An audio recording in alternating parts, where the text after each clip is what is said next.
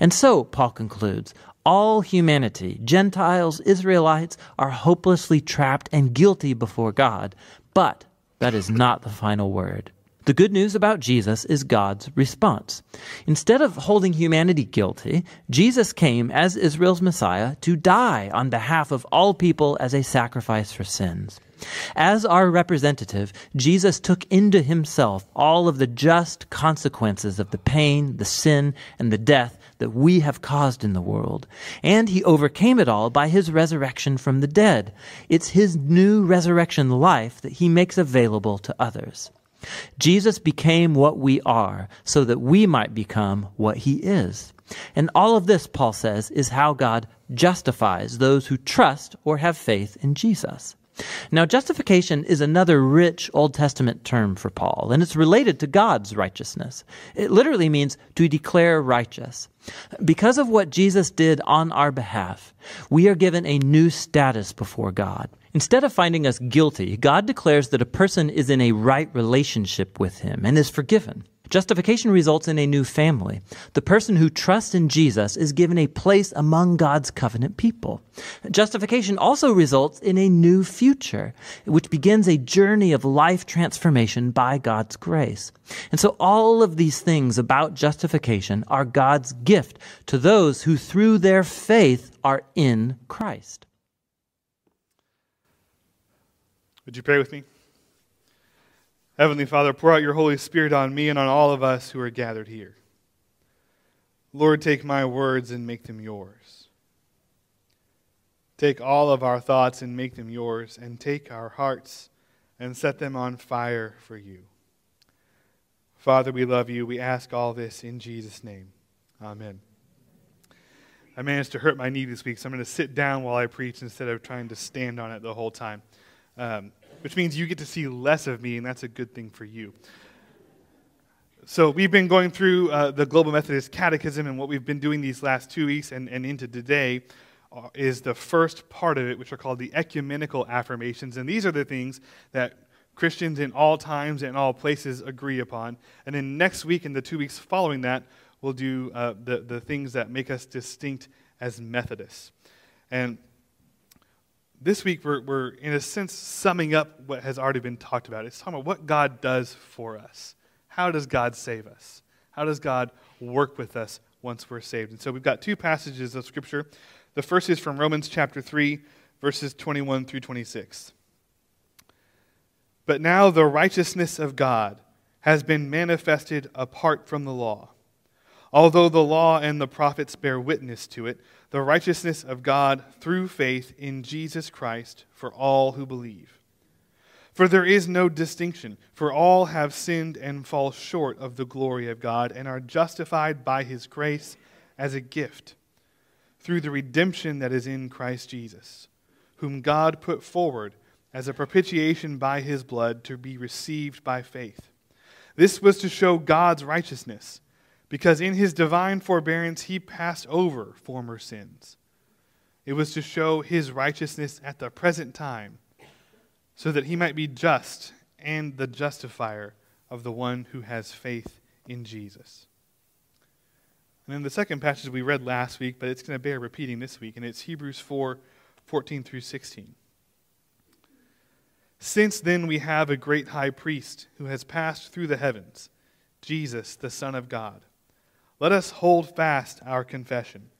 For we do not have a high priest who is unable to sympathize with our weaknesses, but one who in every respect has been tempted as we are, yet without sin.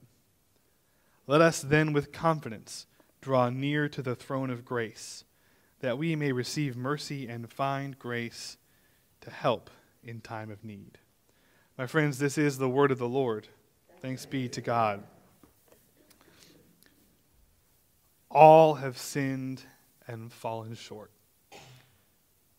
We got to get that tattooed on ourselves somewhere. Write it on your bathroom mirror so you can see it every morning. Put it on billboards and bumper stickers. Get it everywhere. And not because we all need to feel bad about ourselves or feel guilt or shame all the time, but because we need to be kept humble. We all have to be reminded that there is nothing about us that makes us better or more holy than anyone else. We are not and cannot be superior to anyone else. And before you start to think that, yeah, I mean, of course that's true, and I know that, and I never think that about myself, you're wrong. You do think that about yourself. You absolutely think you're better than other people. We all do it. It's a universal human condition. You may not realize it. It may not be a conscious thing. It may not occupy a whole lot of your thoughts. But on some level, there are people in your life who you think you are better than. We pass judgment on other people all the time. And we do it without even realizing it. It's not even a conscious process. It's almost like a reflex. We judge people who have had less earthly success than us. We judge people who do things differently than us. Even if there's not really a moral difference, we still do it. We judge people who annoy us. Yeah, now you all feel awkward. And we definitely judge people whose religious and political beliefs don't match up with ours. All the time. But that's not all we do. We judge ourselves too. It goes both ways. We compare ourselves to people who have had more success than us, or who seem to be receiving greater blessings from God, or who seem more holy, or who seem more mature, or who just in some way seem better than us. And in doing so, we assume that we are lesser than they are. We make ourselves believe that those people are better than us, more favored by God, or less of a sinner. Now, it's a common mistake when you read passages like this one in Romans to say that God views all sin the same way, that all sin is equal in the eyes of God. And folks, that's just not biblical. You just take a quick scan of the Old Testament and you'll see that God clearly views some sins as being far worse than others. Mistreating the poor, sexual sins, sins against life like murder and assault, pretty much in that order, are treated a lot worse than anything else. The point is not that no one sin is worse than any other. The point is that we're all guilty of pretty much all the worst sins, except I hope for murder. Y'all didn't laugh enough at that one, and I'm a little worried. Left to our own devices, we'd still be committing all the worst sins. The whole reason God had to give the law in the first place is because without the law, we'd do all the worst things all the time. And you see it happen in Genesis. This is why it's good to have someone to confess our sins to. It's why Wesley insisted the early Methodists of his day would meet in small groups of 3 to 5 people each week to hold each other accountable, so that no one could fool themselves into thinking that they'd managed to overcome their own sinful nature. And it may be true that by purely human measures, there are people out there who are both better and worse than you. There may be people who are more loving and more kind. There may be people who are better than you at your job, more successful, or more moral, or better at upholding their ethics. And we look at these things and we form judgments and we rank people, including ourselves. And those rankings determine how we treat people, and they determine who we associate with. They determine who we will allow ourselves to spend time with. I know everyone in this room would gladly give food to a homeless person, but how many of you would actually become friends with a homeless person? Would spend time with them, get to know them, find a way to genuinely enjoy their company. And the reason most of you wouldn't is because on some level you have judged them and ranked yourself higher.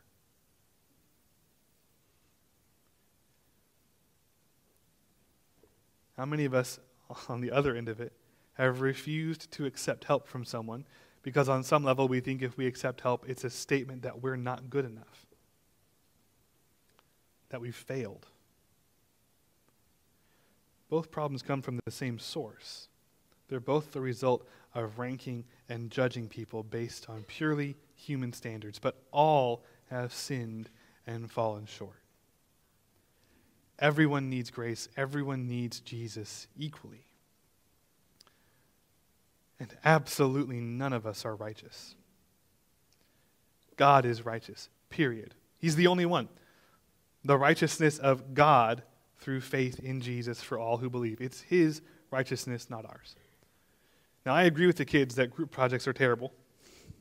Hated them all. but I definitely benefited from them. And most of the time in school, I would contribute a lot to, or as much as I could, but I always would need the other students to do things like, create the presentation on the poster board, or do the public speaking part because they're more creative than me, or because I had a fear of public speaking, believe it or not. And so there were things that I couldn't do well that they could. But most of the time, it was at least somewhat of a true group effort. And I didn't usually sit back and let the others do the work, but sometimes I did. Because there were some subjects I just wasn't good at. Math was never my thing. All my math-based coursework was a struggle for me. Every time, every year, never got better no matter what.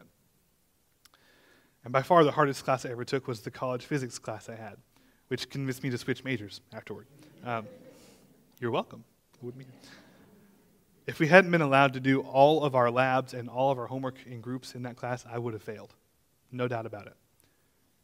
I didn't do anything in that class. It's not an exaggeration. I did nothing. I contributed nothing but my natural charm and beauty to my group. Right? They did all the work because I couldn't. And they knew it. Every time I tried, I failed miserably. And it just so happened that one of those group members was a classmate of mine from high school who knew in advance I couldn't do any of this stuff. So the other two students in my group did all the work and shared it with me. They earned the grade, and they shared it with me. And they did it knowingly, right from the get-go. See, Paul does not say here that we become righteous through Jesus' saving acts. What he says is God's righteousness saves us. Because God is righteous, which means he is faithful to his covenant. The whole passage is about God, not us. The righteousness of God is manifested in Jesus. And why? It's to show his righteousness. Because he's passing over our former sins, because he is just and he is the justifier. If any one of us is holy, that's a gift from God, not something we achieve on our own. If any one of us is more moral or more ethical or more loving or more kind than another, it's a gift of God. It's not something intrinsic to ourselves. We have no basis for judging others or ranking people, precisely because it's God who saves. It's God alone who is righteous. It's God alone who is faithful to the covenant. God alone who is just and who justifies us. See, God does for us what we cannot do. God is righteous, we are not. God justifies us because we cannot. God removes the stain of our sin. God empowers us through the Holy Spirit to be holy. God enables us to love, to serve, to live according to his covenant. And even now, Jesus himself is interceding on our behalf. Which means even now, he is still working on saving us. It's not as though you put your faith in Christ and then you're all set. Like we're just holy and righteous and good to go from the moment we put our faith in Jesus. No, Jesus stands before the throne of God, praying for us, asking God to forgive us every time we sin, because we all still sin. And each time we do, Jesus is up there asking God to forgive us, asking God to show us the way to live, praying for our guidance. Jesus, the righteous one, is standing before God on our behalf, pleading our case. And as he does this, he sends the Holy Spirit to live within us. Because the job of the high priest wasn't just to go and pray for the people. The job of the high priest was also to instruct the people in the ways of God so they could follow the covenant faithfully. And so he sends the Holy Spirit to do that in us. See, we're incapable of following Jesus on our own.